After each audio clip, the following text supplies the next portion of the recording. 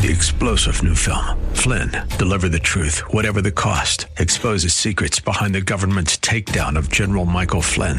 Flynn knew what the intel world had been up to. He ordered the first audit of the use of contractors. This set off alarm bells. He told the truth. He was the most dangerous person for Donald Trump to hire. They had to get rid of Flynn. Flynn, deliver the truth, whatever the cost. Available now. Watch it today. Go to salemnow.com. salemnow.com. There's a message true and glad for the sinful and the sad. Ring it out. Ring it out, ring it out, ring it out. It will give them courage new. It will help them to be true. Ring it out. Ring it out, ring it out, ring it out, ring out. Good afternoon, folks, and welcome back to another episode of Redeeming the Time. I'm your host, Chris Macy, and I'm the minister here with the North Valley Church of Christ. We had the golf tournament, the charity golf tournament, just this past Friday. I've been talking about it here on the program, and we had lots of folks, 52 players out there. We had a few corporate sponsors, and everyone had a great time. And the weather was almost perfect. It was a little warm. It was at 92 degrees. But that Sunday, so we did it on Friday, that Sunday there on the course, I only know this because I was there Monday to pick up the old signs. They told me that the temperature on the course on Sunday afternoon was 110 degrees. So we got away with some good weather, and it was a great turnout, great time, and we raised quite a bit of money for the Copper Basin Bible Camp and OCJ Kids Foster Care. So thank you to everyone who was able to sponsor that, be part of it, and sponsor golfers and even golf in the tournament. Thank you very much. Now, what's on the docket now? We always have things going on up here at the North Valley Church of Christ. Well, up at camp, they already have what they call Cub Camp, where kids who have never been to camp before, they're up there.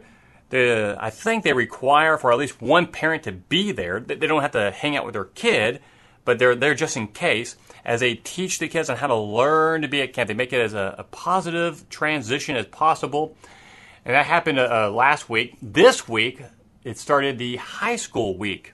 And they always have a lot of kids up there for the high school week, and I hear that's going very well. They're posting pictures on Facebook. If you're interested, just go to Facebook and type in Copper Basin Bible Camp, and you'll see the Facebook page there. They're getting a lot of photos posted up there for that.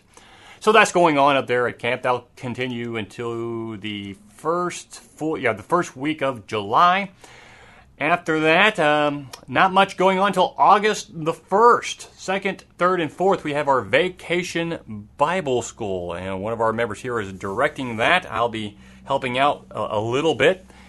After that, in September, see on my calendar here, we got the ladies' retreat, the Copper Basin barbecue, the men's retreat. October as the honors dinner. Then November, we have Tackling the Text workshop up at the camp. And then our gospel meeting here at the building with Guy Orbison Jr. So quite a bit still to go for this year, but we're in a little bit of a reprieve now over these next couple of months.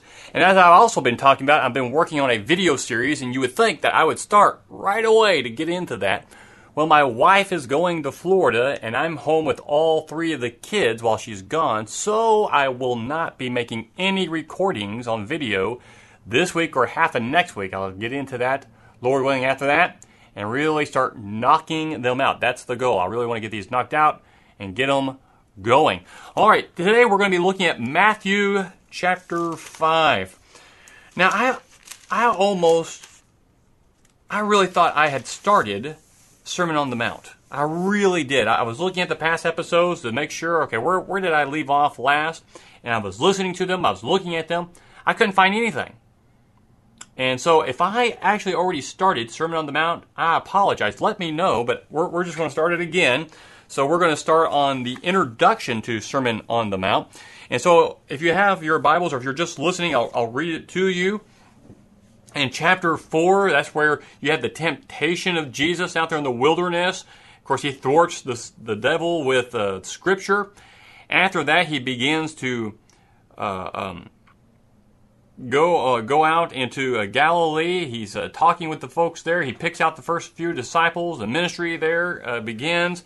And then chapter 5 opens with, when Jesus saw the crowds, he went up on the mountain, and after he sat down, his disciples came to him. He opened his mouth and began to teach them, saying. Now, of course, he's already got the crowds because they saw, many of them saw what was going on at John the Baptist's baptism of him, when the Holy Spirit came upon him, the voice from heaven speaking. Others have already begun to talk about him because of that situation. Other things have probably occurred at this point as well, the healing of every kind of disease and every kind of sickness, and people were coming to him. He's already proclaiming the gospel. And so here we have what we call the Sermon on the Mount. The crowds are there. They want to hear what he's got to say, but he's speaking to his disciples. And so everything he's going to say in Matthew 5, 6, and 7 is geared to disciples. This is not how one is saved, but this is what a disciple of Christ looks like. And so let's do a bit of an introduction here of the Sermon on the Mount, what we're about ready to get into. And really, let's start with the purpose. This is a sermon of what Jesus expects of his followers. So, again, it's not instructions on how to become a disciple or how to be saved. These disciples have already come to him. The theme of the sermon can be found there in Matthew 5, verse 20, where he says, "For I say to you, disciples, that unless your righteousness surpasses that of the scribes and Pharisees, you will not enter the kingdom of heaven." And so everything said in this sermon seems to build off this idea of a superior righteousness than what people were accustomed to with the Pharisees. Now, a few preliminary definitions. The Pharisees, that word Pharisee, means separated one. We don't read about them in the Old Testament. We see them everywhere in the New Testament, so they must have come somewhere between the Old and New in that intertestamental period of about 400 years. Paul lets us know in Acts 26 that this was one of the strictest sects of the religion. There was probably around 6,000 of these at the time of Jesus. And remember, when we hear the term Pharisee, if you're familiar with the Bible, then you would immediately have a negative idea pop in your mind. But remember, in the days of Jesus with his disciples, when you said Pharisee, they would think teachers. These are the great teachers of our day. These people know the Bible. They're so very righteous. And so when Jesus says that, that's a shock. Probably just kind of a gasp and taken back, like, are you really going to attack our great teachers? And so it would get their attention, but it would be they wouldn't like it too much hearing that. And after he says that in 5:20, going from verse 21 to the end of the chapter, he begins to explain why their righteousness does not meet the standard that God expects of his disciples. But we're not going to do that today. I'm just getting you prepared, giving you some preliminary definitions. So that's Pharisees. Righteousness, we see that term a lot. The root word for righteousness simply means to be right, or be in the state of right, or being of right before God. It's the plan which man comes to God. Justification is a state that is achieved in Christ. And it's the standard by which the world is going to be judged. And so that's righteousness. Now, there's some aspects of the Pharisaic righteousness that we need to understand also. Their righteousness was merely external. It never touched the heart, like the prayer parable that Jesus gives. I think that's Matthew 23, where the Pharisee is standing there praying, and he says, I'm not. Aren't you glad I'm not like everyone else? I tithe this much each week. I'm like this. I'm like that, and I'm not like this guy over here, the tax collector. And you get this idea that he's saying, God, aren't you glad you got someone like me in your kingdom? And then the tax collector, not even willing to raise his eyes to heaven, beats his chest and says, woe is me, have mercy on me, a sinner. And Jesus says that man goes home righteous, but the Pharisee did not, because of the attitude. How can anyone stand there before God and act as if we are so great or so righteous? No matter how good you have ever been, if you've got sin, you're not righteous. There's only one righteous, and that is Jesus the Christ. Every one of us who are considered righteous by God is only because we are in Christ. That's the only reason. It has nothing to do with our works or anything we've done. We cannot be right before God without the Christ. So the Pharisees' righteousness was merely external. It never touched the heart. They circumvented the law in order to justify themselves and accommodating their own agendas, like giving and taking care of their parents, their mother and father. Oh, I've given that to God. It's Corban, meaning I've given all that I have to God. God is dedicated to Him. But that didn't mean that everything they have, they were actually giving over to the temple and getting rid of it. They were holding on to it, spending it on themselves, but it's dedicated to God. Whatever. Pathetic is what it was. And so Jesus got them on that. Their righteousness was showy, and their righteousness was self-centered elitism. That's definitely 100% the Pharisees' mindset. I also want us to look at defining that phrase that Matthew uses, kingdom of heaven. Now, the disciples were confused about the kingdom Jesus came to establish. We know from Mark 9, they would argue about who was the greatest in the kingdom. But if you remember, Jesus showed them a child. They had to be humble.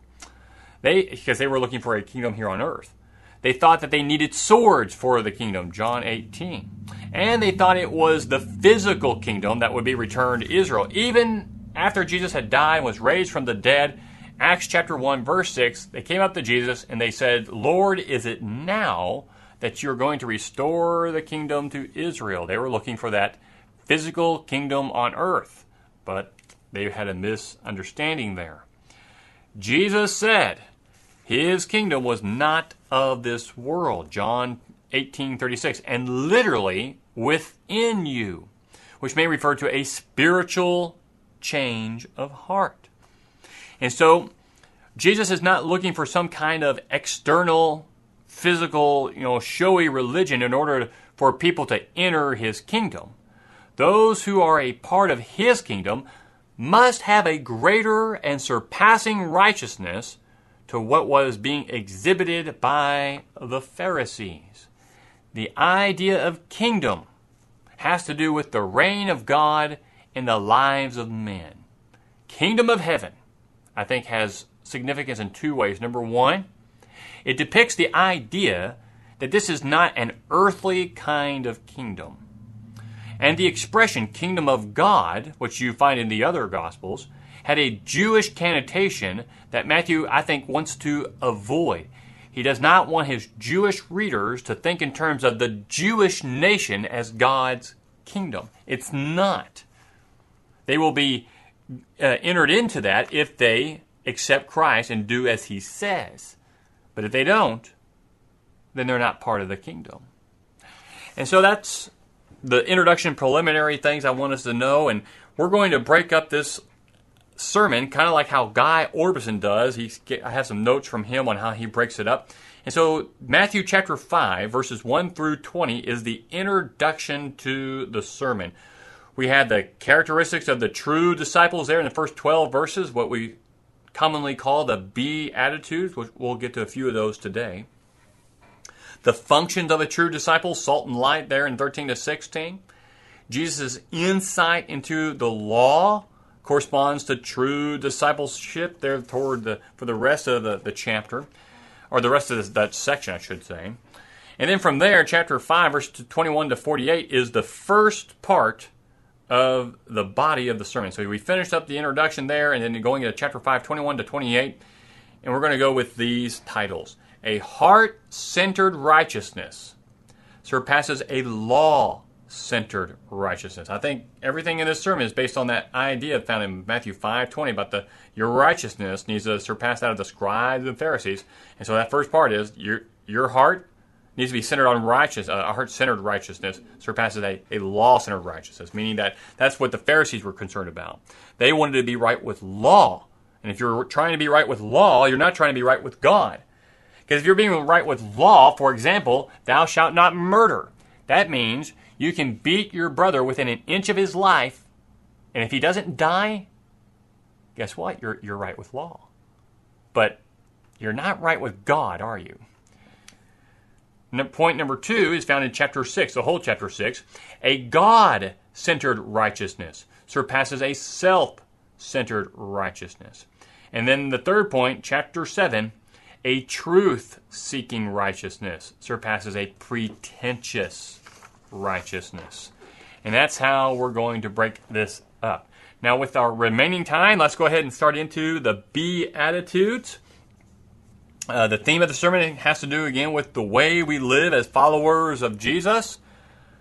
We see multiple things in there. You'll see the term, well, let's just start with this Beatitudes. The word Beatitude, which we don't find in our text, is a word that's derived from a Latin term for blessed, which we do find in our text. The word blessed is a judgment pronounced upon those who possess qualities of the Beatitudes. The term can refer to joy or happiness, but it is a spiritual kind of happiness. To be blessed also means to be endowed with divine favor, which always brings great joy and happiness to our lives. God is working behind the scenes in useful ways for His people, and so we're blessed. Those who have the character herein described will find a genuine happiness not only in this life, but most especially in the one to come, in heaven. And those who possess these characteristics of the Beatitudes are entitled to the great gifts of the kingdom, which ensure us of a continual joy, blessings, so that even if for a moment we are sad and sorrowful, the joy will again well up in our hearts. And so I like this phrase, Beatitudes, because it's if we be these attitudes, since we'll be attitudes.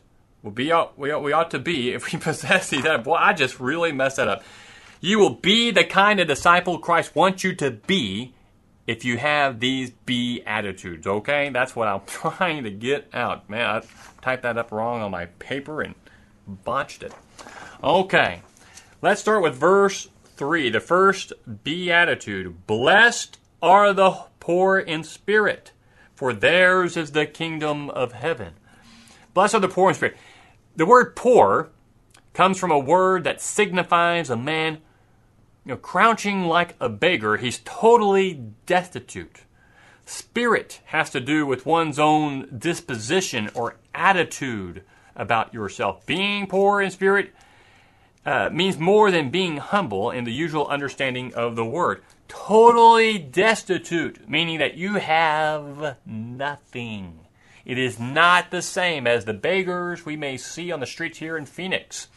Those folks are not totally destitute. They have clothes. Apparently they can make signs. They're able to stand out there and ask for money, which they get, or food and water. They have things. If they really want to, they can find a place to stay for the night and foods. In the many programs we have here in the Phoenix area, they could even find help getting worked into a job and getting their life straightened out if they really wanted to, and they wanted to push toward that. Some of them have medical problems. They're unable to do that. But those folks are not totally destitute. Being totally destitute means you have nothing, and there is nothing you can do about it, period. Nothing you can do about it. I mean, you couldn't beg for it and get things. Nothing. You are poor. You have nothing, and there's nothing you can do about it. That's what this word really means. So it's not humbled or humble. It's much more than that. You got nothing, and you can't change that. That's what it means. Now, the word spirit, what you just said, has to do with your own disposition or your attitude towards yourself. So this being poor in spirit means you recognize your state spiritually. You recognize you have sin. You recognize you're not in a right state before God. And you recognize there's nothing you can do. Totally destitute.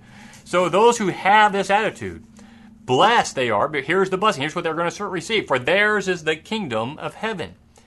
Matthew, again, was writing primarily to a Jewish audience, and he wanted to correct the Jewish concept of the kingdom of God. So he uses the phrase kingdom of heaven.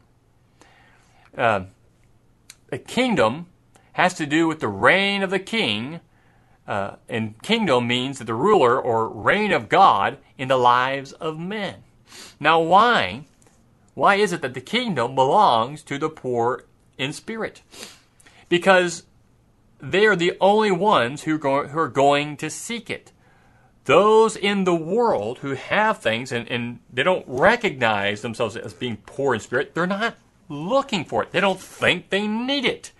They're looking for the things of this world. They're interested in the things of this realm, whereas the poor in spirit's interested in the spiritual things. And so they're not seeking out, so they are seeking out God, but those of this realm are not seeking out God. Only the poor beggar looks and seeks for these things. And so we need to remember, even when we become a Christian and we study, and we seem to really know what we're doing, and maybe we're getting asked to teach Bible studies or teach the class, or maybe we're a preacher and we're getting asked to meetings and lectureships and gospel meetings. Don't get arrogant. Remember, you must be poor in spirit to enjoy the benefits of the kingdom. Number 2, here, verse 4. Blessed are those who mourn, for they shall be comforted. Now, Jesus is not referring to the idea that a Christian means, being a Christian means that you're gloomy all the time, having a religious look of mourning. The idea that every kind of mourner will receive comfort. Lead this in its context. Jesus is referring to a spiritual kind of mourning. There is comfort for these. Mourning naturally follows the attitude of poor in spirit. It costs God so much to deal with our sins. John 3:16, for God so loved the world that he gave his only begotten Son, that whoever believes in him shall not perish, but have everlasting life. When you recognize that, you'll be mournful over what you've done to the Lord. So the word mourn, what does it mean? Well, here Jesus is speaking of mourning over sin. This grieving springs from a sense of guilt, from a tender conscience, and from a broken heart. For they shall be comforted, parakleo. And there's 3 things to the comfort here. First, you got the initial comfort. You get a continual comfort, and then a final comfort. The initial comfort is found in the removal of our load of guilt concerning sin. Okay? And what that initial comfort is found in is when we are baptized into Christ and our sins are washed away. All that's taken care of for us. And that's a memorial for us to look back upon and see it and know, hey, man, that has been taken care of. Guy Orbison Jr. was in town Sunday. He preached for us on Sunday morning, and he was talking about memorials. And he let it be known that, baptism, God put that together for us so that we have this memorial that we can look back upon and know that's when it happened. That's when God washed away my sins right there. Just like all the memorials of the Old Testament were there to remind people of what God did for them, for us. So you have that initial comfort. Then you have the continual comfort. And that's going to be has the sense of a continuation. I think that has to do with our repentance. In John chapter 2, verse 1, if any of you have sinned, know that we have an advocate with the Father, Jesus Christ the righteous. We can pray for forgiveness, and he will forgive us. So there's that continual comfort. Then the final comfort, our hope for a final rest, done with sin forever. Amen. And we are comforted. And we have to remember that. Because sometimes we have a tendency to cover up our sin rather than to mourn over it. Adam and Eve try to cover up their sins, literally and figuratively, in the sense that they covered their nakedness with fig leaves, and they said, God asked them, "Why did you covering yourselves up?" "Well, we're naked. I was ashamed." "Well, who told you that? What did you do?" And then Adam said, "Well, the woman that you made for me, it's her fault." And Eve said, "Oh, Satan or the serpent told me he deceived me. It's his fault. Achan, Joshua chapter 7, tried to cover up what he did there. Ananias and Sapphira, Acts chapter 5, tried to cover up their life. Over and over again, we see folks trying to cover it up. We don't be that way. Be mournful over your sin. We got that initial comfort in baptism. We have a continual comfort. God will forgive us. Just own up to it.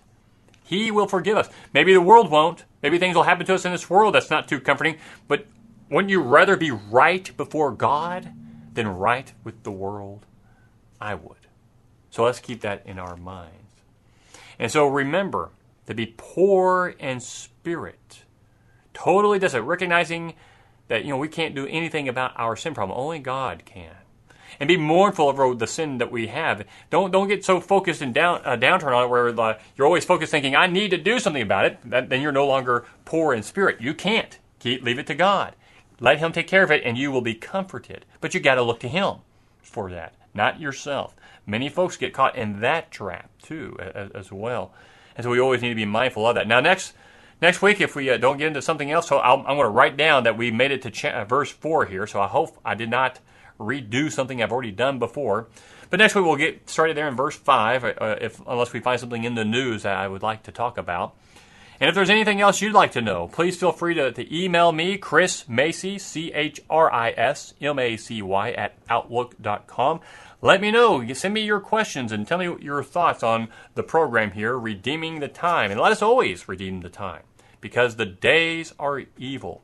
Thank you very much for being part of the program today, and may the Lord bless you, and that you are always continuing to do His will and being a light to a lost and dying world. Sinning out to sweep away till shall dawn the better day. Ring it out, ring it out, ring it out, ring it out, till the sinful world be won for Jehovah's mighty Son. Ring it out, ring it out, ring it out. 3-star General Michael J. Flynn, head of the Pentagon Intelligence Agency, knew all the government's dirty secrets. He was one of the most respected generals in the military. Flynn knew what the intel world had been up to. He understood its funding. He ordered the first audit of the use of contractors. This set off alarm bells. The explosive new documentary, Flynn, Deliver the Truth, Whatever the Cost, uncovers the facts behind this scandal. Flynn told the truth. He was the most dangerous person for Donald Trump to hire. I find out the worst enemy that I'm going to face in my life is right here in America. They took my assessment and they wanted me to change it. And I was like, I'm not changing it. They had to get rid of Flynn. With in-depth interviews, archival footage, and never-before-seen personal records of the man behind the headlines. I just felt like I was drowning. Flynn, Deliver the Truth, Whatever the Cost. Available now. Watch it today. Go to salemnow.com. salemnow.com.